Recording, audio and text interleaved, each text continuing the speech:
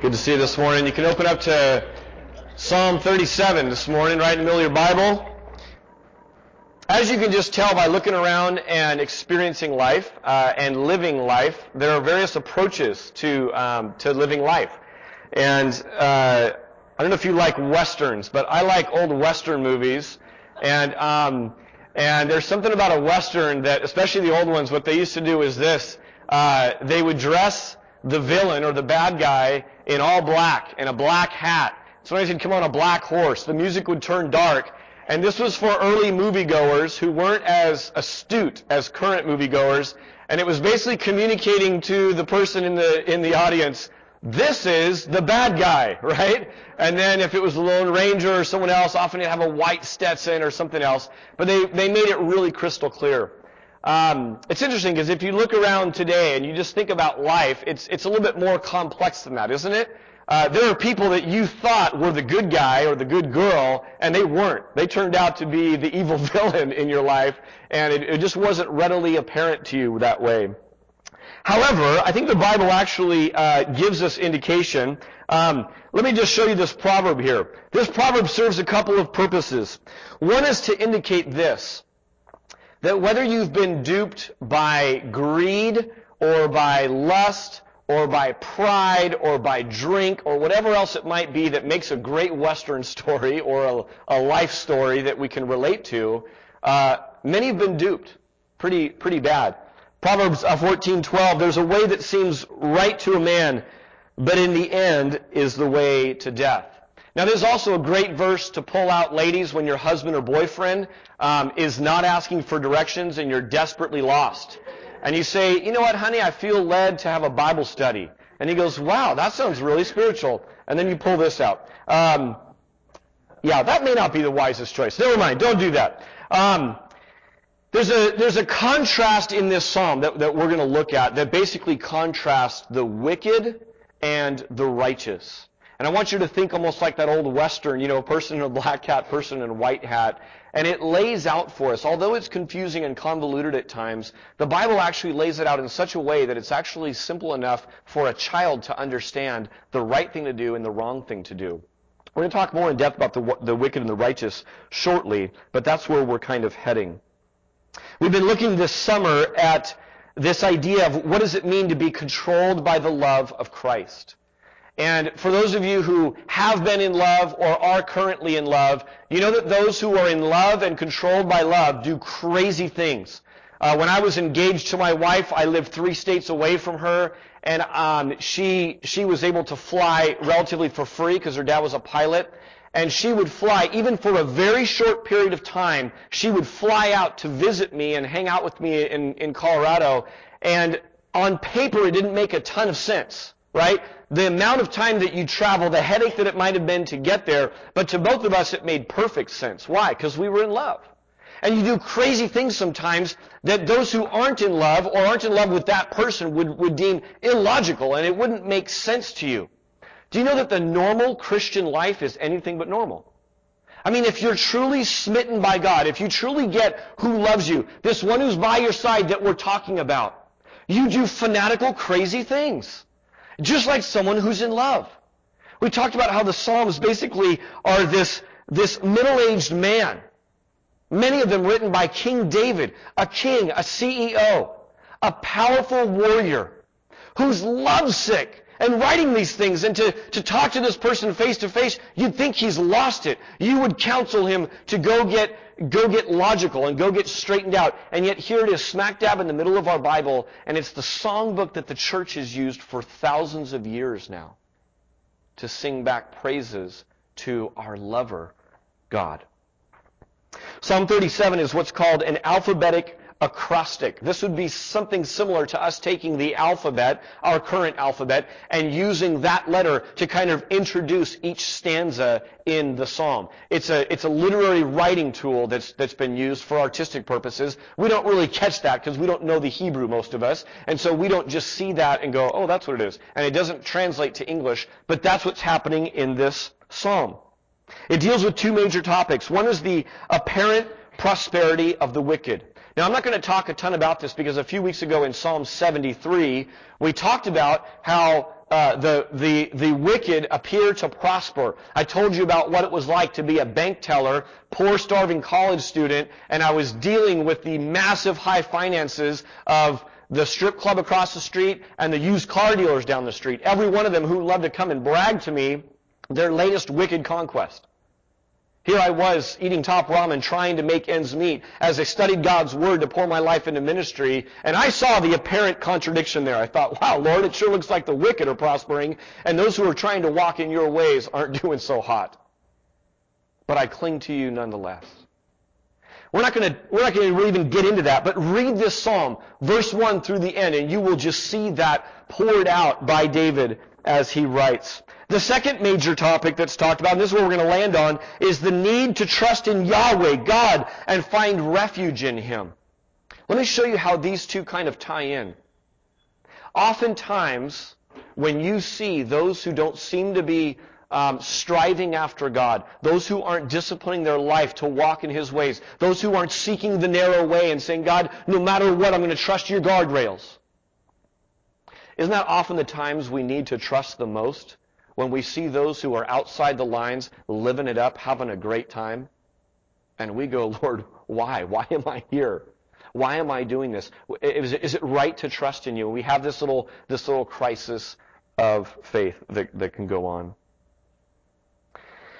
In Matthew chapter 14, Jesus is talking to His disciples, and they're in the midst of a storm.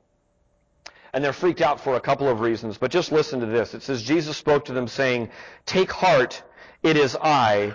Do not be afraid." And Peter answered him, "Lord, if it is you, command me to come to you on the water." He said, "Come." So Peter got out of the boat and walked on the water and came to Jesus. But when he saw the wind, he was afraid, and beginning to sink, he cried out, "Lord, save me." Jesus immediately reached out His hand and took hold of him. We just sang a powerful lyric that ought to land heavy on us this week.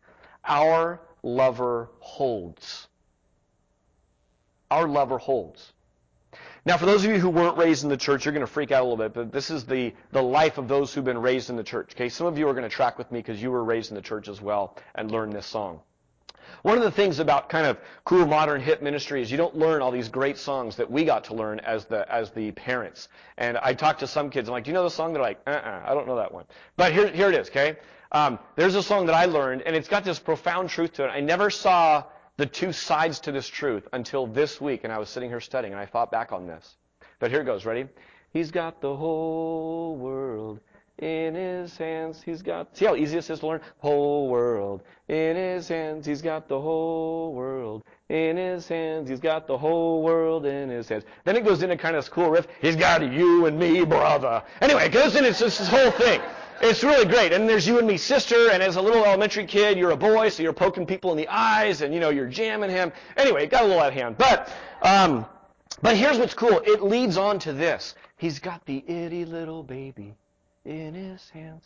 And as I thought about this song, I thought, wow, there's a profound teaching that's going on into the hearts of little kids as we learn this song, and here it is. The big theological words for it is this. He's got the whole world in His hands. It's God's transcendence. Say that with me. Transcendence. You know what that means?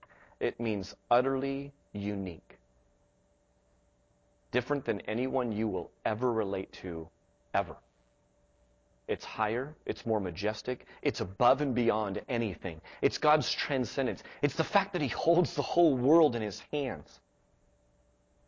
But then there's another word, and I don't know who came up with this, but these are cool words. The word is immanence.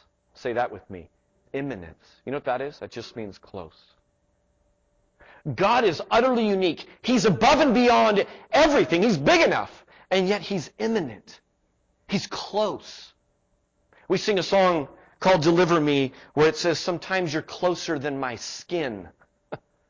God is near, and we looked at that a couple of weeks ago as well. God's hugeness inspires awe, while His immanence produces intimacy. Aren't you glad God didn't reveal Himself as just one or the other? What if He was just intimate and near and came in a body? but you didn't understand, you didn't have a sense that God has the whole world, all of times, in His hands. You might be intimate to this person, but you wouldn't know Him as the sovereign King. And you wouldn't awe and fear Him. And yet if all you got of God was this awesomeness and the fact that He has the whole world in His hands, but you didn't know and have a deep sense that He has the itty little baby in His hands, it might produce awe, it might produce wonder and even fear, but I doubt that it would produce intimacy. God wants you to know, friends, that He is awesome, worthy of your worship, and that He's close. He's intimate. We just sang it. I am a friend of God. He calls me friend. This ought to not add up in our minds, and it doesn't. And yet that's what God's revealed. Jesus doesn't hold just the weather in His hands, to put it back in Peter's story, but He reaches out His hand to grab sinking disciples and to pull them up and to save them. And that's a powerful picture. Look at verse 23 in Psalm 37 if you're already turned there. And it says this: "The Lord directs the steps of the godly. He delights in every detail of their lives. Though they stumble, they will never fall, for the Lord holds them by the hand." The Lord holds us. The first fill-in you have there is that the Lord holds us. And this is the massive idea that we want to draw out to you. Think about holding God's hand and the fact that God would choose to reveal Himself that way to us. The fact that God delights in the very details of our lives, we talked about last week, that our lover knows. Our lover knows our secrets. He knows our scars. He knows what we're striving for. Both good and bad striving. Both striving that leads to life and the striving that leads to death. He knows. He knows every detail of our lives. We're created by Him, yes, but He also directs our steps. He establishes our days. Now, holding hands with God is a hard picture to grasp for us. So let me do this. Let me take it out of holding God's hand for a minute, and let me just have you think about hand holding. Okay? Some of you might be holding hands right now. And so you're like, oh, I'm living the illustration. That's exactly right. I was at the beach on Monday. We got to take our family over to Capitola, and we were walking along, and I was going back to, I think, check on the meter or something, and I was walking with one of my kids, and all of a sudden this persistent hand comes and grabs my hand and finds my hand. I'm like, oh. And I realized after the fact that we had stepped off of the sidewalk into a parking lot, and when you're this tall, you notice very clearly that it went from cement to asphalt, and when asphalt is there, you reach up and you grab Dad's hand. That's the drill in our home. I didn't even catch that. I'm in a parking lot. It was totally safe. So in my mind, I'm just heading to the car. I didn't catch the change. But here was little Tegan, just reaching up and boom, grabbing that hand. And I grabbed the hand, and I thought, wow, that's just cool. That's just like this little instinctive thing. And it's great to be her daddy. I love being her daddy. I love being the one who gets to be there and go, yeah. I didn't pull away and go, what are you doing? That would just be, that's bad parenting, right? That's just not good. But think about hand-holding. We reach for a hand when we're insecure. My kids do this all the time. They come in and they reach for a hand when they're insecure. In fact, they do this absent-mindedly sometimes. Sometimes a kid will just come over and just grab your hand. That's done for comfort. Hands are also grabbed to express affection, and this can be between a child and a parent. This can be between two who are in love, and they just reach over and just grab a hand. Sometimes people have just cheapened physical things so much that they don't remember this, but I hope you remember holding hands with the person that you're in love with for the very first time. There's just a rush to that. That's the affection. Sometimes a lover might hold your hand to express togetherness. There's something about walking down and just saying, hey, she's with me, he's with me, and reaching down and grabbing. That's the sense of belonging. Sometimes it's reached for when danger is imminent or near, and that's for safety. You reach out and you grab a hand, or you steady someone and you say, here, let me grab you, you are about to fall, and that's the word safety. And finally, holding hands can be done to show the way. You can grab someone here and say, let me show you. It's dark, or you don't know the way. Come here, you follow me. And that's leading. There's probably more, but think of these words: comfort, affection, belonging, safety, leading. The Bible reveals that God is holding the godly by the hand. And these are some of the byproducts of that. Now, depending on who you're holding hands with, the word trust comes in, right?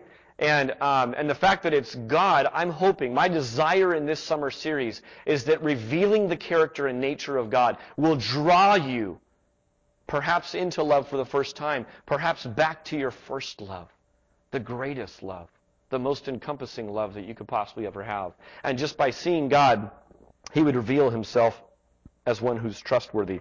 I wonder what today you would describe as trustworthy. What do you think is dependable in your life? For those of you whose cars are going well, you'd say, my car. I'll give you 1 year, and sometime in this next year, you're probably going to say, this piece of junk, man, this thing never works right. It's not dependable. I'm a Mac guy. My Mac, right now, I would say, man, it's dependable. It works well. There's going to come a day when I'm ready to take that thing and chuck it out the window because it's not doing what I want it to do. And at some point, these things all break, right? Here's a lesson I learned early on as a parent. Our first child got the brunt of some of our mistakes. We're still making them, but he got a lot of them. And one time he was, I could pick from many, but let me just tell you one. One time something happened. He fell or something, and he was just screaming his head off. And he's a pretty tough kid. I mean, he had to be because we dropped him a lot. And he's crying his little head off. And all I wanted to do, I mean, dads, what do you want to do at that point? You want to comfort your son, right? So I'm there with him, and I reach and I grab his little sippy cup. This was the old sippy cups here with the little plastic thing. And I'm like, here, have some milk. He still loves milk. I still comfort him with milk. But he grabs the sippy cup, and he's like, glum, glum, glum, glum, glum. And he cries like 5 times louder. And I'm like, what? That's always worked really well. And I take the sippy cup, and I unscrew it. Oh! It's been left out. It's sour milk. Fail! All right? As a parent, it was the first of many times. My son, there's a little twinge in him, and he's like, once in a while, Dad's going to pull that one again.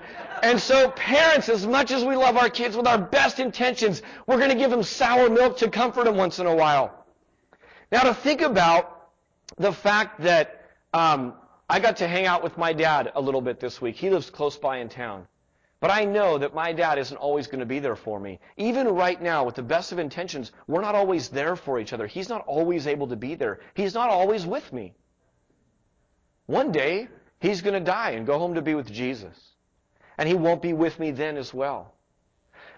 As parents, we're going to try and comfort as best we can, but we will fail. We're not all that dependable.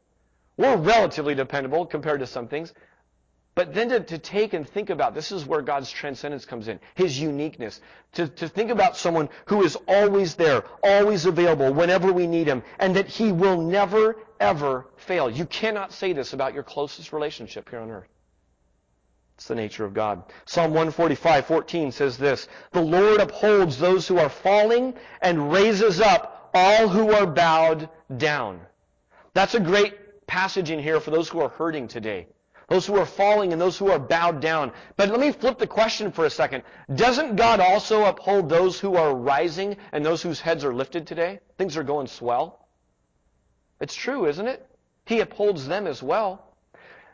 But it's not just true that individuals can forget this and lose sight of this. Whole nations can do this. How about the nation of Israel? Remember the cycle? If you read the Old Testament, you start to get this little drumbeat going on. Wow, they seem to really mess up, get to the bottom of the circle, and then they humble themselves, and they finally seek God, and then God raises them up and says, "Don't forget me when you're prosperous." And they get up here. What do? They forget God. What do? They look around at the wicked and say, "They're prospering. They have a king. They're prospering. They're worshiping those poles. We should do that same thing." And then begins the downward slide. And we say, man, those Israelites, how about the U.S.? Which spells us. I mean, isn't that us?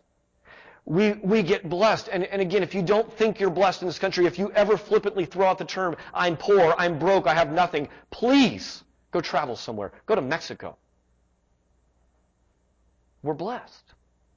And as a nation, we've forgotten God. We aren't a nation that has humbled ourselves and say, Lord, we've sinned. We fall at your feet. We cry mercy. We hope in you. We lift our head to you alone because you alone have the hope that we need. That's not us as a nation. That's not how I would describe the United States.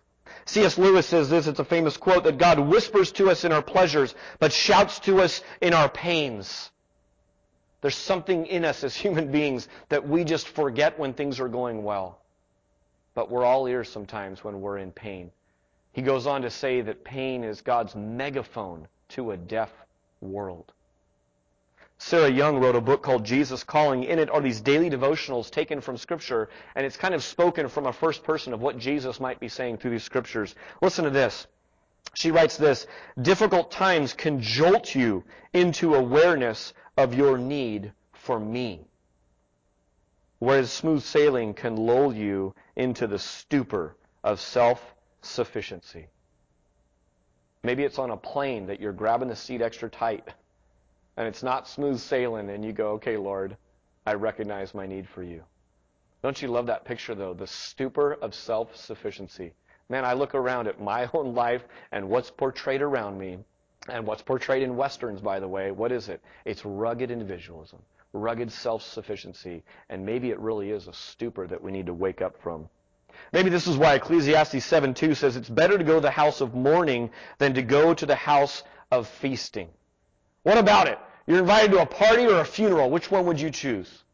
Most of us would say, man, party on. I'd rather go and laugh. The Bible, right in the middle of the Bible near Psalms here, is this idea that to go to a house of mourning, to go to a funeral is better. Why? It goes on to say, because we're all going to end up there. And to stop and think about what really matters. To stop and think about what really matters is what happens at a funeral. To stop and consider your destiny, how you're living your life, where you spend your time. That's what I walk away with when I go to a funeral. Oftentimes at a party, I walk away with a good time, some good memories, but I haven't stopped and evaluated life much. What if our prayer was this? God, whatever will draw me closer to you today, I accept. Whatever it takes to draw me closer to you, I accept. Now, I just listened intently because I knew what I was about to say to Jim's prayer. I didn't prep Jim on this. I didn't talk to Jim about this. But I think many of our lives are obsessed with safety, obsessed with comfort. Sometimes on a trip like this, what you'll hear is this: we pray for safety. Guard them from the drug cartels. Give them smooth passage. Let nothing bad happen to their car. Let no difficulty come. Please give them safe, smooth sailing. You know what? Jim didn't pray that. I listened. Near the very end of the prayer, there was a prayer for safety. It's not wrong to pray for safety. Call out to God what you want. But you know what I heard even deeper? That they would draw closer to Jesus on this trip. You know how that often happens? Not at a party, but at a funeral. Not in smooth sailing, but in difficult times. What if our prayer became so committed, we're so smitten by this lever that we pray irrational prayers? Not, Lord, protect, protect, protect, safe, safe, safe, comfort, ease, please. But rather, God, whatever it takes. If there's a crutch in my life that right now is making my life easy, kick it out from under me. Remove it. Whatever it takes for us to be closer, for me to draw closer, for me to see my need for you, for me to see that you're holding my hand, whatever it takes, I pray that. I accept it. Wow. Will your prayer life change a little bit this week if you started to pray this way? I think mine would. I think that's where God's leading us and God wants us to go. And our brains so often kick into, where is God? Because something's going wrong according to my timing. You only do this if you're in love. You only do this if you're controlled by the love of Christ. You only do this if you're affected, if you're smitten. It's the only way you can pray that way. Leonard Sweet, in the book Out of the Question and Into the Mystery, writes this: Christianity wasn't founded on a statement or even a rational argument. God didn't send Jesus to deliver a proposition. God sent Jesus to deliver a proposal. Will you love me? Will you let me love you? In fact, Jesus not only got on his knees to deliver this proposal, Jesus was nailed to a cross to deliver God's proposal.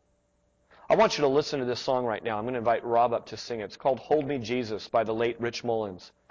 And I want you to listen in this song as the words go along for both God's transcendence and His immanence. You have been King of my glory. Won't you be my Prince of Peace? I wonder if you know God this morning in both those ways. During life's storms, an anchor holds, but it's not quite the same as a hand, is it? And God's revealed Himself both as an anchor that holds in the storm, but you don't snuggle up to an anchor. He reaches out a hand and comforts that way as well. Second fill in the blank is this, that God holds judgment. And by God holds judgment, I mean a couple of things. One is this, that He holds the authority. One of our friends here from church was in jury duty this week, and so he got to spend a lot of time in a courtroom. If you've ever been in a courtroom, you see a big kind of picture of grandeur. There's a big throne-looking place, right, where the judge sits. There's robes. There's a gavel. There's a whole kind of order to it all. And there's different things kind of stating who has the authority, and the whole room even points that way.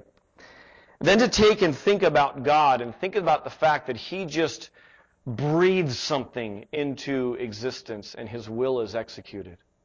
He whispers and His judgments go forth. There's no robe needed. There's no high and lofty. There's no all rise needed to state, oh, that's the important person. His will is instituted by just a breath and just by speaking. God holds the authority. The word wicked is used 13 times starting in verse 10 in Psalm 37. And then contrast that with the righteous, which is 9 times. And what it does is it kind of ping-pongs back and forth, and I'll just kind of give you the summary verse for the sake of time. Look at verse 28. Verse 28 says this, "For the Lord loves justice. He will not forsake His saints. They are preserved forever, but the children of the wicked will be cut off." I told you that the setting of this psalm is a contrast. So it's talking back and forth about the wicked and the righteous, the wicked and the righteous. And this is kind of a summary verse that kind of wraps up the big picture of that. It echoes Psalm 1:6, which says this, "For the Lord knows the way of the righteous, but the way of the wicked will perish." Do you see the two paths? Do you see the two options in life? Walking in the way of the righteous or walking in the way of the wicked. Jesus echoed this. Listen to John chapter 3, starting in verse 36 from the mouth of Jesus. "Whoever believes in the Son," talk about Himself, "has eternal life. Whoever does not obey the Son shall not see life, but the wrath of God remains on him." You know what that would indicate? For all of you insurance types, that would indicate a pre-existing condition. The wrath of God remains on that person who doesn't believe. You know what He uses as a synonym with believe? Obey. Look at it. Whoever believes in the Son has eternal life. Whoever does not obey the Son shall not see life. Obedience and belief go together. Often used interchangeably throughout the New Testament. Not only does our lover hold the authority to judge, as spoken by the mouth of Jesus, as spoken by the prophets and by the wisdom literature, but also He is holding back judgment. Psalm 37:10, look at verse 10 for a moment. It says, "In just a little while the wicked will be no more. Though you look carefully at his place, he will not be there." In a little while, in a whole biblical perspective is this, that we're in an age right now where God is holding back. He is withholding judgment. The way we know this is this. There's a way that seems right to a man, but in the end it leads to death. If we were to receive proper, just payment for our sin, we would be snuffed out, every one of us, the moment that we committed the crime. But instead, there's a withholding going on. There's a holding back of judgment that God is upholding right now. Here's what God's revealed timing says to both saint and sinner, and we'll define those in a second. But to the saint, He says this. Listen to Ephesians 5:15. "Look carefully then how you walk, not as unwise, but as wise, making the best use of the time because the days are evil. So some instruction to saints are that they're to walk in a wise way and they're to make the best use of the time. Well, how do you do that? There's actually instruction in the first part of Psalm 37. Psalm 37, 1 through 10 is quite instructional. I'm going to rattle off some notes I just jotted down about what a saint would walk in a wise way and how to make the most use of his time. Listen to this. He shouldn't worry or envy. He should trust in God. He should do good. He should delight himself in the Lord. He should be still. He should wait. The word wait is a similar word to the word hope. He should wait for the Lord. He should refrain from anger. He should forsake wrath. Now let me just ask you, that list that I just rattled off, that you can go back and read Psalm 37, 1 to 10, is any of that shocking that that lands on the godly side and not on the wicked side? It's not, is it? You don't hear that and go, huh? The Bible says that's what the righteous should do? That makes no sense to me. You know why? God's imprinted his conscience on us. We hear that and we go, yeah, we already know that. Sometimes, as a technique to avoid responsibility for ourselves, here's what we do. We convolute things. I will often clearly tell my kids, this is black, this is white. You may touch the black one, you may not touch the white one. Do you understand? Yes. As a seasoned parent, not a parrot, as a seasoned parent, I then say, repeat back to me what I just said to you. And they say, Dad, I can touch the black one and not the white one. You got it? Yeah, no, look me in the eyes. You got it? Yeah, I got it. What will sometimes happen? They'll come back, and they're not only standing or touching the white one, they're doing cartwheels on it. And standing on their head and licking it and doing things. I said, no. I said, don't touch that one. And the break, you just go, where's the breakdown? Where do you not understand this? And sometimes, I know your kids don't do this, but mine do. Sometimes kids will just go into this long and rambling thing. Well, here's what I thought. No. You shouldn't even be thinking at all right now. Because it's broken. Like whatever you're thinking, it's totally broken. When you think about the wicked and the righteous, here's what we sometimes do. We sometimes say, well, how can you really know? You know what it all harkens back to? A serpent in the garden that says this. Did God really say? Did God really say? You know what your answer should be as a saint? Yes! He did! It's settled! He did say that. Here's what I'd venture to say. If you were to walk out of this room and you were to say, no matter what your religious background, no matter how many times you've been in church, no matter how many times or if you've ever read the Bible, if you were to walk out of this building and just say, God, if you're up there, and I'm believing that you are because I'm talking to you right now, I am going to go and just start to try to live how I think you would want me to live. Do you know what I'm convinced of? I'm convinced that as you obey in what you know, God will continue to reveal himself more and more and more as you obey, as you go along. He will be corrective to you as you're moving in that direction. So much of it is spelled out that my 6-year-old could teach a class on what the wicked and the righteous are all about. Easily. Easily. Sometimes we convolute it when we get older. To the sinners, to the wicked, what is God saying? Romans 2:4. He says a lot to them, but there's good news. Let me list 2 verses. Romans 2:4, write it down, make sure I'm not lying later on. Here's what it says. Or do you presume on the riches of his kindness? We just sang about this. It's your kindness, Lord, that leads me to repentance. There's a lot of other things that could be there, but it's your kindness. Or do you presume on the riches of his kindness and forbearance and patience, not knowing that God's kindness is meant to lead you to repentance? His forbearing, his long-suffering is not meant so that you can go further and further into the trash heap and collect more and more scars and say, see, I'm getting away with it. It's meant to lead you to repentance. 2 Peter 3:9 is talking all about the end times. And there's a part in there that precedes this that talks about those who wag their heads, those scoffers who say, where's the Lord? Where's this promised coming? Maybe you've heard that. Maybe you've felt that. Maybe you've said that. 2 Peter 3:9 says this, "The Lord is not slow to fulfill His promise, as some count slowness, but is patient toward you, not wishing that any should perish, but that all should reach repentance." It's the godly trait of long-suffering.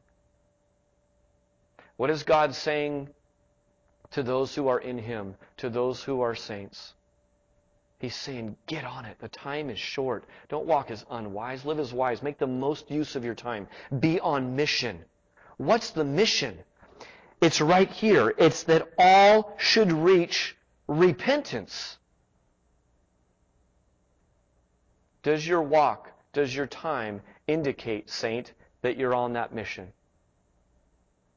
Those of you who haven't responded to the love of God, are you trouncing on the patience, on the forbearance of God this morning? The ultimate fate of various approaches to living life are declared plainly in the Bible. Once again, time and again in Psalm 37 is this idea that the wicked, their fate is destruction. So the question is this: who holds you in the here and now? Who holds you in the here and now?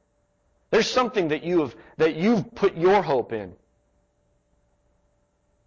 And then secondly, what does your future hold? Sometimes going to a funeral is what prompts us to look at those questions.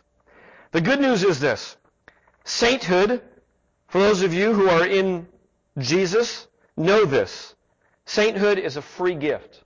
It was secured before you ever went looking for it. And it's not that saints don't sin, but they're no longer seen that way because of the one that we're in love with. Let me read for you 2 Corinthians chapter 5, starting in verse 20. We implore you, on behalf of Christ, be reconciled to God. For our sake He made Him to be sin who knew no sin. That's Jesus Christ. So that in Him we might become the righteousness of God. Working together with Him, then we appeal to you not to receive the grace of God in vain. Behold, now is the favorable time. Behold, now is the day of salvation. And I close with this. Jesus telling a story. He's talking about a guy who's got such good grain, such a great harvest, that he says to himself, "Self, you're doing awesome." He's in a stupor of self-sufficiency. He looks around and says, "I can take it easy. I've got plenty. I've got so much stuff I don't know what to do with it. You know what I'm going to do? I'm going to tear down my storage barns. I'm going to build bigger ones." This is exactly what he does. Jesus' judgment, rightful judgment on him is this: you fool. You fool. Why would he be foolish for doing that? Well, there might be a number of reasons, but here's the kicker. Here's what I want you to see in the story. This very night, your life is required of you. There's going to come a time when the last grain of sand falls on our life, and I don't know what it is. The Lord has appointed for us all of our days. Many of us wander through life making plans for tomorrow and next week and next month, next year, as if we have it locked up. You may not get home today. I may be doing your funeral in a couple of weeks. You might be coming to or doing mine. You'll enjoy some refreshments. We'll say some nice words. Are you going to be found building into your kingdom, building bigger barns, esteeming yourself, hoping in that which cannot save? Or will you be found when Jesus returns about His mission, longing for Him to come home, longing for Him to return? My pleading to you, I implore you in the same way that Paul says here in 2 Corinthians 5, is if you're not, be reconciled to God. If you're that wandering sheep, if you're the prodigal son today, come back to God. I had a great conversation with a guy out here on the lawn before men's group this week. 19-year-old guy, pleasant guy to talk to.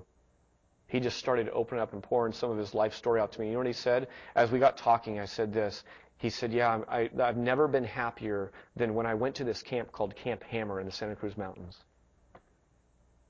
And I said, you know what's cool about the Lord? You know what's great about the grace of God? You don't have to make any huge plans. You don't have to make any big preparations or jump through any hoops. You just start today.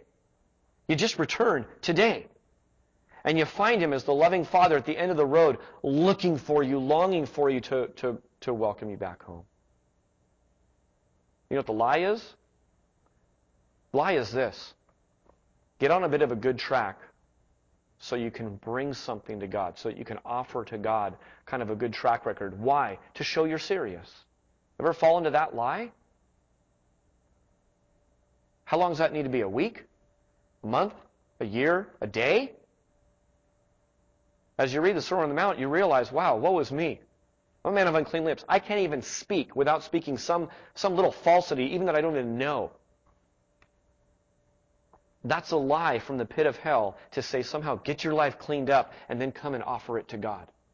The only way that you will be seen as righteous, the only way, is to have the perfect, spotless lamb in your place, to know your sin, to take on your sin. That's the gospel. And then to walk and live in the freedom of that. That's why we sing. That's why we celebrate. That's why we call God our friend. Band, come on up. I pray that you will wait, that you will hope for a God who holds the authority, holds the times, and holds you. Listen to this journal entry as the band prepares. Maybe you're in this place today, and these will capture some of your thoughts on paper. Dear Lord, in the midst of much inner turmoil and restlessness, there is a consoling thought. Maybe you are working in me in a way I cannot yet feel, experience, or understand. My mind is not able to concentrate on you. My heart is not able to remain centered. And it seems as if you are absent and have left me alone. But in faith, I cling to you. Not only is God holding our hand, cling to His. I believe that your Spirit reaches deeper and further than my mind or heart, and that profound movements are not the first to be noticed. Therefore, Lord, I promise I will not run away, not give up, not stop praying, even when it all seems useless, pointless, and a waste of time and effort. I want to let you know that I love you even though I do not feel loved by you, and that I hope in you even though I often experience despair. Let this be a little dying I can do with you and for you as a way of experiencing some solidarity with the millions in this world who suffer far more than I do. Amen.